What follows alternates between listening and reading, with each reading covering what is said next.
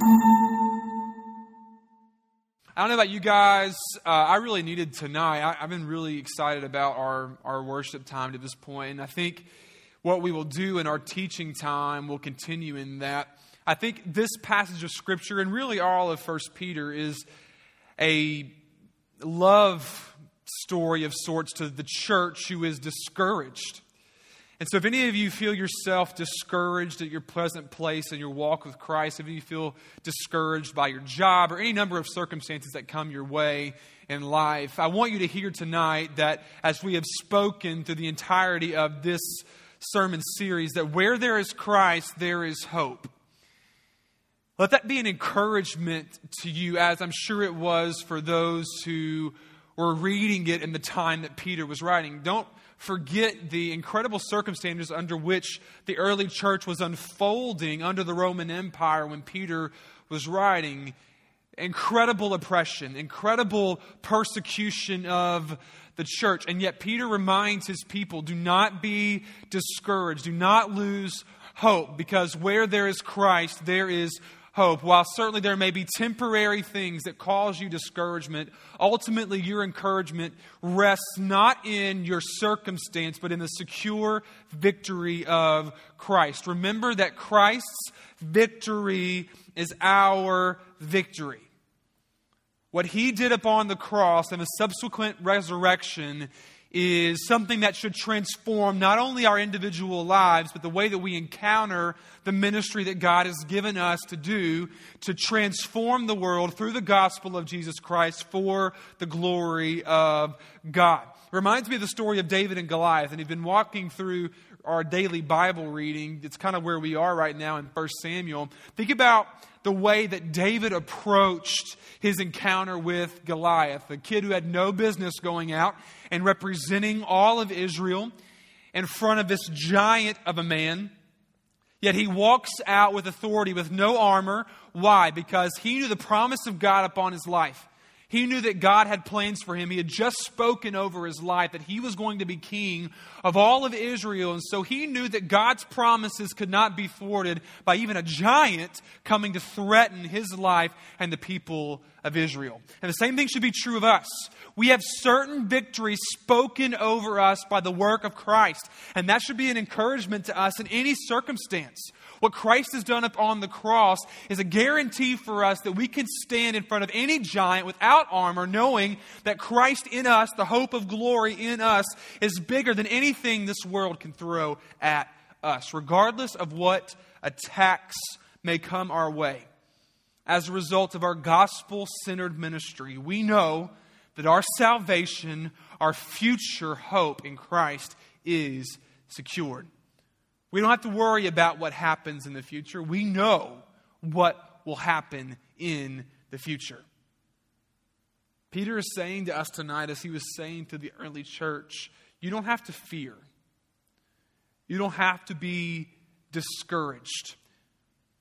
The enemy doesn't have to steal your joy in these circumstances because Christ has gone before you. And you are safe. You are secure. You are victorious. And maybe not temporarily. Some of you will lose your life. Some of you will feel discouraged initially for a time. But ultimately, eternally, this promise is yours. As we see in 1 Peter chapter 3, verses 15 to 22, if you want to turn with me tonight. We read this last week, at least the whole section here of 8 to 22. And we focused on the first section of this passage of Scripture last week. We're going to focus on the second section this week. Here's what Peter writes, beginning in verse 15. But in your hearts, honor Christ the Lord as holy, always being prepared to make a defense to anyone who asks you for a reason for the hope that is in you. Yet do it with gentleness and respect, having a good conscience, so that when you are slandered, notice he doesn't say if you are, but when you are slandered, those who revile your good behavior in Christ may be put to shame. For it is better to suffer for doing good, if that should be God's will, than for doing evil.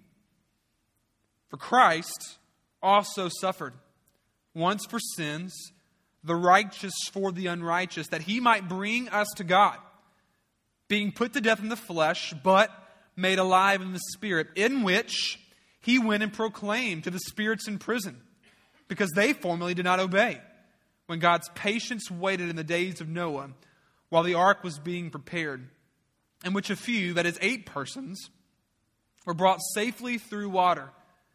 Baptism, which corresponds to this, now saves you, not as a removal of dirt from the body, but as an appeal to God for a good conscience, through the resurrection of Jesus Christ, who has gone into heaven and is at the right hand of God, with angels, authorities, and powers having been subjected to him. All right. Now, when you read this passage initially, you can see that there are some interesting things that Peter is talking about here. And we're going to kind of break some of these down to get to the overarching, encouraging truth that is presented in this passage. This is what we call, in some ways, a problematic passage because it presents some interesting interpretations depending on how you read this passage of Scripture, specifically about this idea of Jesus going to proclaim in the Spirit to the spirits who are in prison. So what does Peter mean when he says that Jesus in the Spirit went and proclaimed to the spirits who were in prison? For us to understand, I think, what Peter is trying to do here, I think we have to understand contextually what he means by this specific phrase, because a lot of people have taken this and built entire theologies around, I think, bad interpretations of this passage of Scripture. All right? So what does Peter mean when he says that Jesus in the Spirit went to proclaim to the spirits in prison? Well, traditionally there have been 3 interpretations for this passage of Scripture, 3 interpretations of what it means that Jesus went in the Spirit to go proclaim to the spirits in prison the hope of Jesus himself, of redemption, reconciliation, freedom from judgment, really. The first thing is this. Some would say that what Peter means here is that Jesus descended into hell. This would be the time between his death and resurrection. And that while he was there, he went to give some or all of the spirits there a second chance at salvation.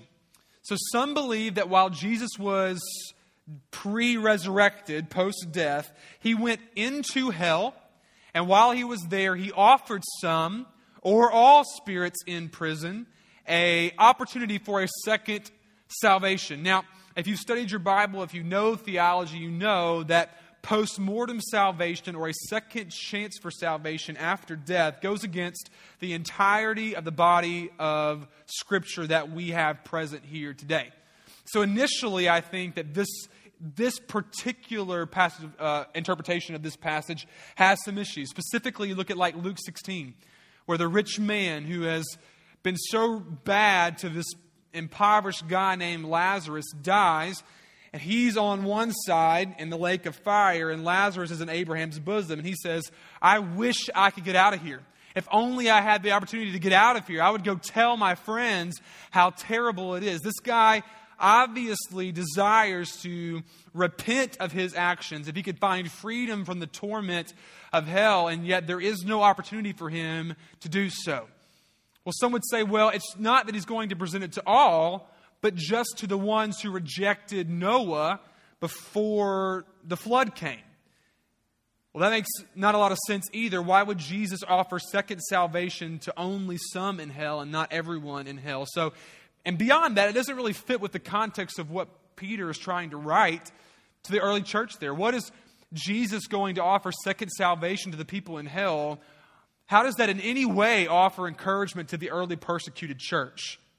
In fact, it might not offer them encouragement at all. So you're telling me that these people can come and burn us alive at the stake, they can tear us apart after clothing us in animal skin, and then they could still have a chance once they've been condemned to hell to be saved after that? It doesn't really fit with the context of Peter. So we're going to reject that possibility as one that explains this particular text of Scripture. Secondly, They don't say that Jesus didn't descend into hell to give spirits a second chance, but rather he proclaimed over the fallen angels, a specific group of beings, his secured victory. And the reason that they would interpret it this way is that they say that the demonic influence that is kind of governing the persecution of the church is reminded consistently by Jesus Christ that he has victory over them. So he's saying to the early church, hey guys, listen, do not be discouraged. These fallen, demonic, angelic beings that are causing all this persecution, listen, Jesus went and he proclaimed his victory over them, so you don't have to worry. But some questions here would be, well, what would be the purpose of this? First of all, does Jesus need to go and find a particular group of angelic beings to go taunt them and proclaim his victory over them? Does Jesus need 3 days of bragging rights over the angelic beings who have fallen, some sort of victory parade? I don't think so. I don't think it sets up with what we see about the conclusion of the gospel narrative and the resurrection of Jesus Christ. The ultimate victory is not secured until he is raised from the dead. So what does he have to proclaim while his body is still in the grave? Not until he is resurrected does he exemplify the promise that we have, the hope that we have for all of eternity, that all the things that have been a result of the fall have now been overcome in the resurrection event of Christ. Beyond that, it'd be a lot for the early reader in the early church to assume here. They'd have to have some really intense discernment to be able to pick up on Peter's intent if this is what he meant by Jesus going to preach to the prisoners, spirits who are in prison. So I don't like that interpretation either. But here's where I think the right interpretation comes around. Thirdly, it could be said that in this passage that Peter is offering encouragement because of how the Spirit of Christ worked earlier through Noah.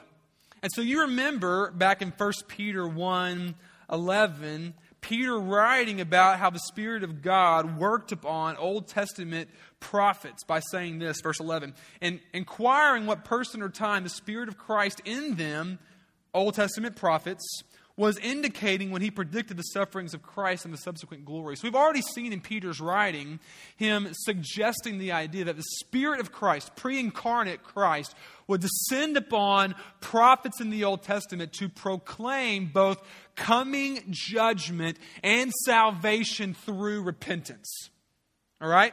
So this is not a new message for Christ. It's different in its incarnation in the New Testament, but Christ, through the prophets of the Old Testament, has been proclaiming repentance as the way to escape judgment, even through people like Noah. So, why would Noah's story, if we're saying that the right interpretation is that what he's saying here is that Jesus went on Noah, his Spirit went up on Noah to proclaim repentance as the way to escaping judgment? How would that contextually offer encouragement to Peter's audience? So let's draw some parallels. Look back with me at Genesis chapter 6 for a second. Story of Noah, one of our childhood favorites.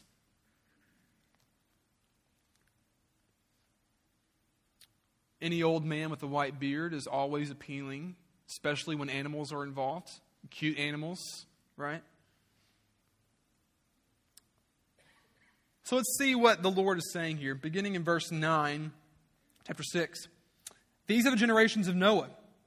Noah was a righteous man, blameless in his generation.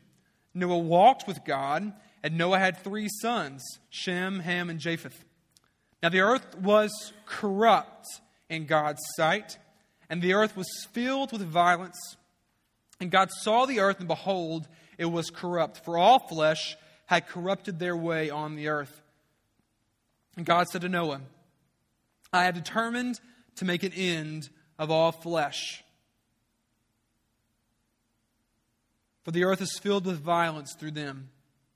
Behold, I will destroy them with the earth. So what do we see here? We see some very similar characteristics to what we see in the time of Peter's writing of his first epistle. The earth was full of corruption.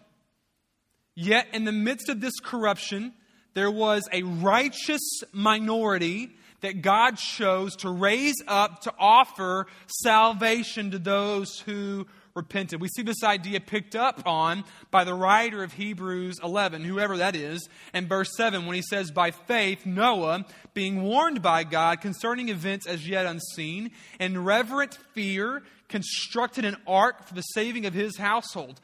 By this he condemned the world and became an heir of the righteousness that comes by faith. So here's what we see in the life of Noah. Noah endured the attacks of man and worked to secure salvation in the midst of certain judgment.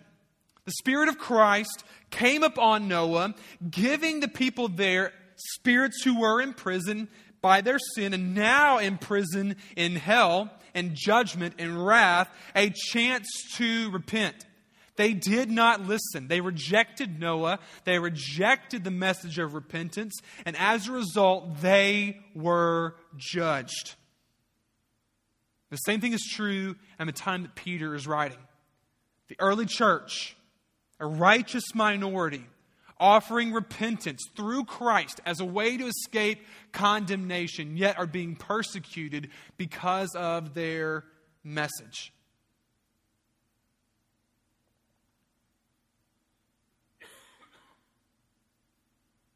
Further, Noah is an example of God's faithfulness to withhold the faithful from ultimate judgment. So not only do we see the Lord working in the Noah story to offer freedom from judgment to those who even reject a call to repentance through a righteous minority who are being persecuted because of their message, we also see the Lord bring out of coming judgment this righteous minority in salvation. Maybe there's temporary persecution. Maybe people are making fun of you while you're building this ridiculously large boat when it's never rained before. You're telling people, hey, water's going to start coming from the sky. It's going to cover the earth, and you're going to wish you were in this boat with all these stanky animals. There may be temporary persecution. People may make fun of you for a while, but I promise you it's better than God's ultimate wrath. Noah was eventually saved from God's ultimate judgment, even if he had to suffer from man's judgment for a period of time. And so will we be saved. And Peter says baptism is an example of this. Look down at verse 20 and 21 in 1 Peter. Baptism kind of shows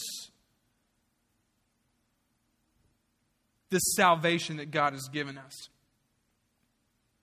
Because they formerly did not obey when God's patience waited in the days of Noah, while the ark was being prepared, in which a few, that is 8 persons, were brought safely through the water. Baptism, which corresponds to this, now saves you, not as a removal of dirt from the body, but as an appeal to God for a good conscience through the resurrection of Jesus Christ. Baptism is a sign that we have been rescued from coming judgment in the same way the ark rescued Noah and his family. The water came as judgment, but the ark allowed them to rise above this judgment. Likewise, judgment is coming, but in Christ, we have been raised out of this water and into salvation. And that's the picture that we see in baptism, that Christ is our ark. What He has built has secured us freedom from this condemnation. He's lifted us out of the water of the wrath of God into certain salvation. So summing that up now, Peter is challenging us to recognize that we can withstand the attacks of the enemy by trusting in God's impending judgment and certain victory. Peter is challenging us to recognize that we can withstand the attacks of the enemy by trusting in God's impending judgment and certain victory. Listen, guys, I know you're being persecuted. I know you're discouraged. I know you're watching your families die. But remember that this is temporary. And remember what's at stake here. Think about Noah. Think about Noah. Think about how he was persecuted. How he was made fun of whenever he was walking these animals on a boat. It was sun shining. There was no water in sight. Everybody's making fun of him, persecuting him for saying that judgment was coming. And God was withholding his wrath upon them while Noah felt the wrath of the people around him. But Noah did not let that discourage him, because he knew the certainty of God's coming wrath. And he knew that even though they were making fun of him and they were possibly even doing bad things to him and his family, he stayed the course. He kept proclaiming the message that would lead them to salvation, because he knew God's wrath was coming. And he didn't want to see anyone fall victim to that. Same thing is true for us, guys. We got a message to proclaim. God's wrath is coming, and the only hope of escaping this certain wrath is Jesus Christ. We can't let these little things that are happening to us, even if that little thing is death, discourage us from the greater reality that is coming. Even if we lose our life here, they will lose their life for eternity. They will be tormented for eternity. Our torment here, it's temporary. We have to have a bigger vision of what is going on, leading us to faithfulness even when we are weary, leading us to faithfulness even when we are discouraged. We have been set apart to proclaim coming judgment and repentance as the only way to escape that certain judgment.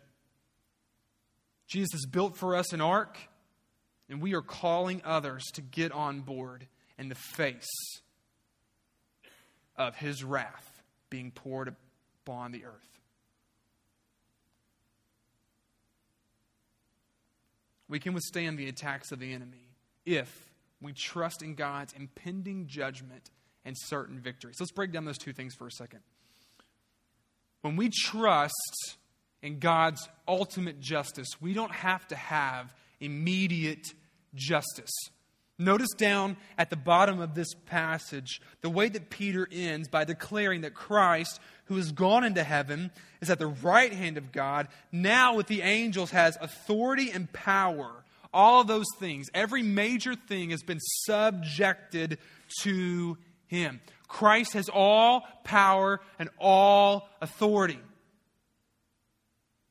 And we can rest in the fact that if we allow people to persecute us and not demand instant justice, but continue to turn the other cheek and proclaim coming judgment, that Christ will ultimately bring ultimate justice on those people who reject us, persecute us, and reject him. This is why it's important for us to believe things like the last judgment and hell. Because you and I don't have to demand immediate justice for the way that we are wronged as the church, because we trust that God, who judges justly, will ultimately bring justice where it is deserved. It's not for us to judge, it's for him to judge. Our purpose is not to, when we get offended, immediately drop the gospel and demand justice there. No, our purpose is, even in the midst of injustice, even in the midst of persecution, even in the midst of discouragement, to continue forward the gospel ministry, because we recognize the seriousness of the wrath that is coming. We've got to continue to proclaim, even when people persecute us. We don't stop building the ark or calling people to get on board because they make fun of us. We don't stop doing this stuff because they put us in jail. We don't stop doing this stuff because they beat us, they fire us,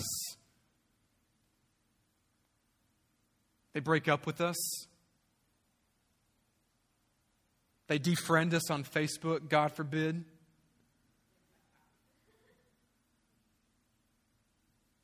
We move forward because judgment is coming. And the judgment is not good, guys. Think about Noah.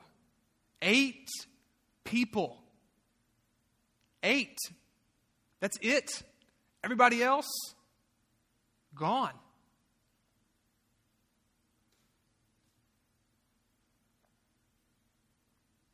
We trust in God's ultimate justice, and therefore, even when injustice is poured upon us as a result of our faithfulness to the gospel ministry, we don't have to worry, because God will be our defender. Continue forward, moving in the gospel ministry, knowing what is coming. And then we don't have to have a present victory when we know that we have eternal victory.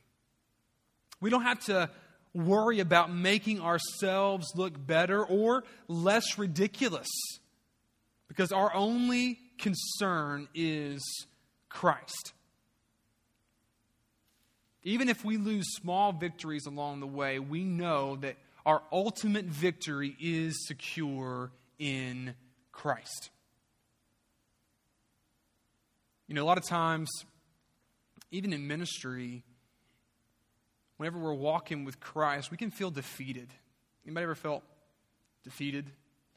You know, whether it be sin or a circumstance or any number of things that can bring about defeat in our lives. I remember when I was at Florida Boulevard in Baton Rouge, my friend Travis and I, we began a service much like this one.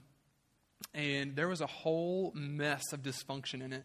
And to this point, you know, we were kind of like golden boys, and anything that we had touched was like immediately successful. And so we just assumed that journey was what it was called. When we started, it was going to be super successful, and it was not. It was terrible. And a lot of bad things happened along the way.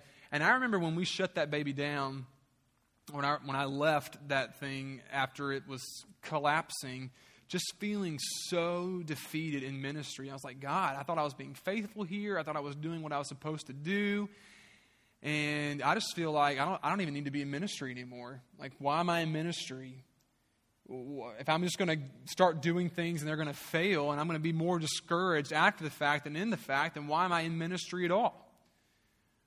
And the Lord taught me so much about humility and pride through that period of defeat that it led to a coming victory. Because I learned so many things in the failure of that ministry that I've done differently in this ministry, and certainly in ministries to come. I'm not perfect by any means even now. But we can't let these temporary failures, as a result even of our own imperfection, cause us to live in defeat. No, we have to remember that we have a certain victory.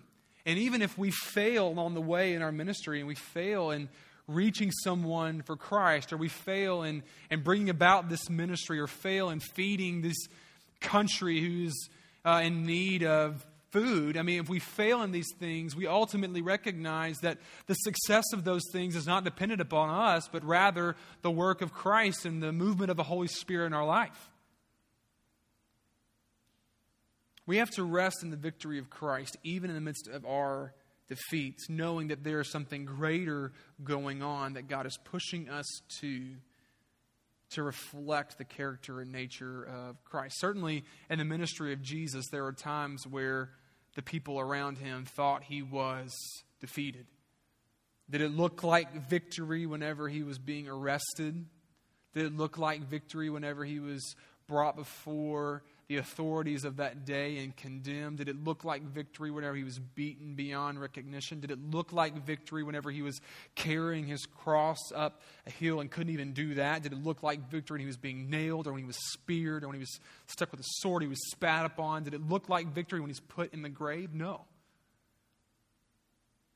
But he was victorious 3 days later. And that's what we have to remember. That's what Peter is saying to the early church. Listen, guys, it doesn't look good now. It looks like you're being defeated. And a lot of you are walking around like you are defeated, but do not do that. Don't let the enemy have that satisfaction. Christ has already promised you certain victory.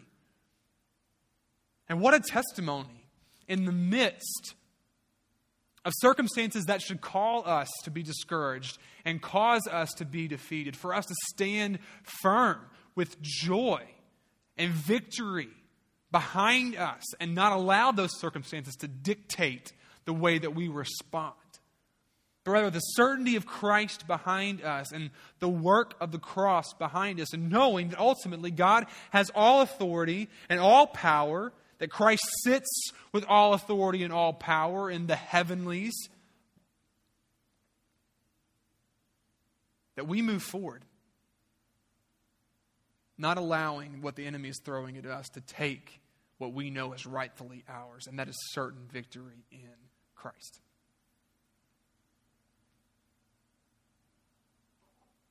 Be encouraged. Listen, Christ suffered once for sins, and he was righteous. He didn't deserve it, but he did it for the unrighteous, that he might bring us to God.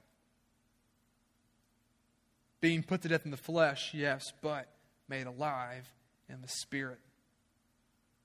The same Spirit that he went and proclaimed in the Old Testament to the spirits who are now in prison. And they formerly did not obey when God's patience waited in the days of Noah while the ark was being prepared, in which a few, that is 8 persons, were brought to safely. So listen, the ark pulled those people out of persecution and went into salvation. Baptism is showing exactly the same thing for you. It corresponds to this, showing that you were saved now, not as removal of dirt from the body, but as an appeal to God for a good conscience, that through the resurrection of Jesus Christ, you have been saved. He's gone into heaven at the right hand of God with angels, authorities, powers, having been subjected to him. Christ suffered, gave his life, but ultimately he was glorified. And he considered the present suffering to be worth the final reward. The question is, do you? Question for the early church. Here's my question for you tonight. Do you trust in God's justice? Do you trust in God's justice? That's 2 facets here. Are you proclaiming that God will bring judgment because he is just? That's part of the gospel, isn't it? It's not a part that we like to throw out there. It's not the attractive side of God. It's not his good side, you know. It's the side that he always fights the other people to get on the other side of the picture so he can show his good profile side. That's the other side. It's the part that he deletes or untags himself in on Facebook pages because it doesn't show or flatter him, you know. It's his bad side for some of us. But it's a necessary part of who he is. Do you proclaim that? Do you put that forward? Because ultimately, what does saved mean if you don't know what you were saved from? What significance is the ark if there's no water coming? What does it matter if Christ died, was raised again on third day, if there's still condemnation that you don't know about? Do you proclaim God's coming judgment? And then ultimately, do you trust him to be your defender? David Platt gave an incredible sermon at Together for the Gospel last week about being willing to give your life for the spreading of the gospel. And the only way that you'll be able to come to that point where you're literally willing to lay down your life for the gospel is if you think that justice is not found here, but ultimately found in the hereafter when Christ judges all. You'll be willing to lose your life here to go proclaim judgment that's coming to people who've never even heard the name of Jesus, if you believe that this is not it.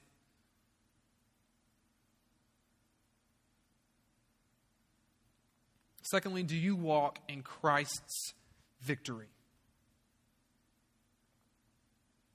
Who reigns over you? The Bible says here that Jesus Christ has gone into heaven, the right hand of God, sitting with angels, authorities, and powers who have been subjected to him. Who has control of your life? Do you follow the gospel in as much as it's convenient to you? Do you proclaim in as much as it's convenient to you? Do you follow Jesus until you are discouraged? Or in every circumstance, do you recognize that Christ is unfolding something before you, and it's a grace to you by which you can know Him more? He is sovereign. Nothing that's happening around you is by accident. And I'm going to trust that He's got a purpose, even in the midst of this temporary persecution or discouragement, in which I can know Him more and proclaim Him more boldly and sometimes more profoundly. Because people don't expect me to proclaim Him in this circumstance. You see this all the time when people are diagnosed with cancer or some other kind of life-threatening disease. You think of guys like Jim Patterson or Papa Dave Miller, these guys who've been diagnosed with cancer, and then in the midst of possibly life-threatening things, are still standing firm and proclaiming, listen, that this is not it. I still have victory over cancer. Maybe not here, maybe not now, but Christ's victory upon the cross guarantees me that this will not defeat me forever.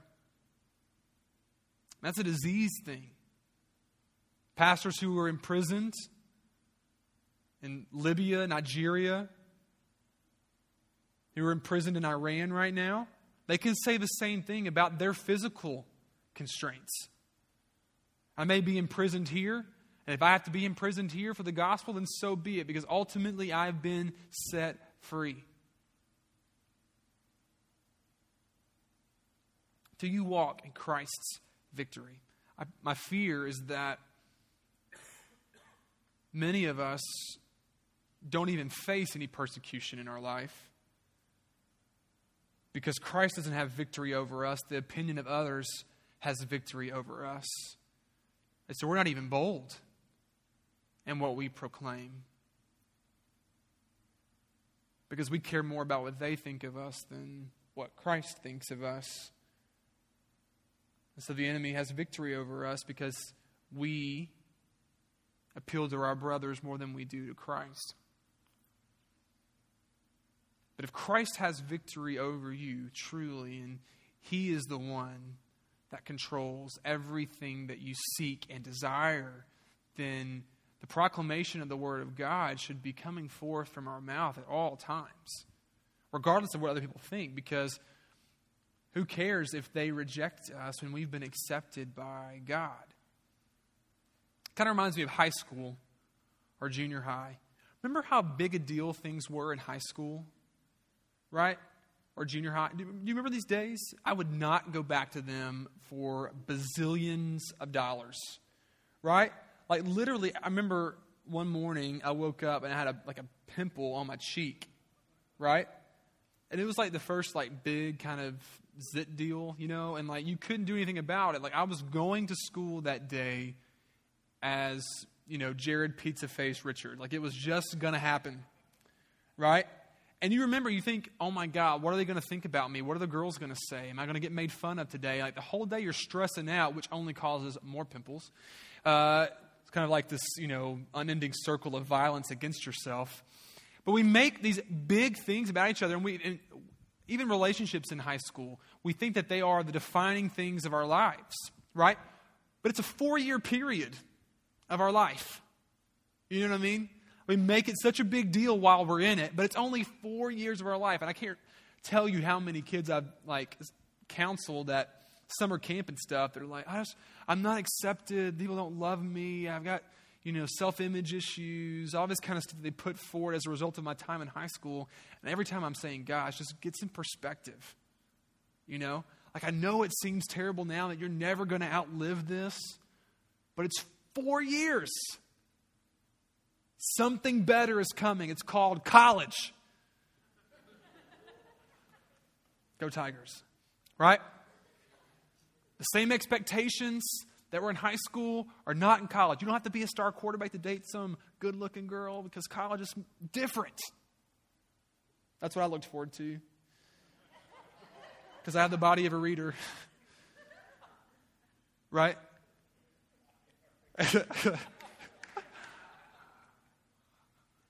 And the same thing is true in our life here, right? Like we make this such a big deal. We make life here such a big deal, and we think that having this person's favor or that person's favor is really what is going to make us happy. But our life here is like high school, even smaller in the spectrum of eternity. Like, don't make this bigger than it is.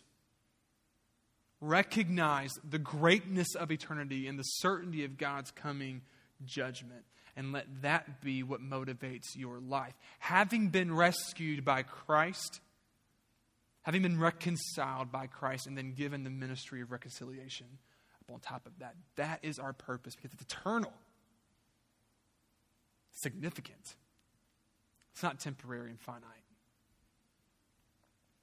May we be a bold people who proclaim in the face of adversity the gospel of Christ, knowing that His victory is our victory.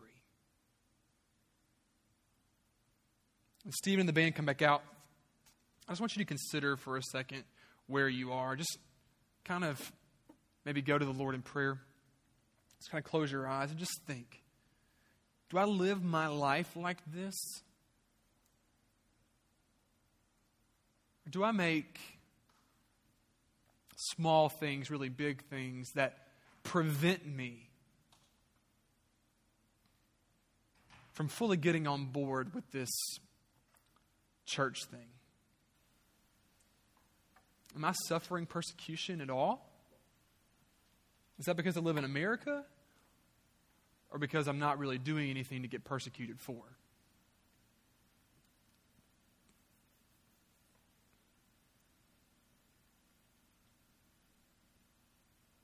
Do I live in the victory of Christ? Does He reign over me? Or do I live in a way that knows that He reigns over me? Because He reigns over you regardless of whether you acknowledge or not. But do I live in light of the fact that He is up there? All authority and all power. Every mighty thing being subjected to Him.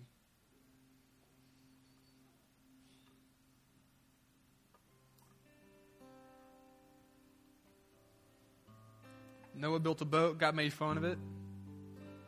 Made fun of it, made up for it. But yet that ark brought about salvation. Probably worth getting made fun of whenever you're riding around in a bunch of water. Early church, they didn't just get made fun of. They got burned alive. They got torn apart. Died for their faith. But it brought some to salvation. In eternity, looking back on that, I'd probably say they would probably say it's worth it. What about you? Are you worried about these temporary things? Getting made fun of?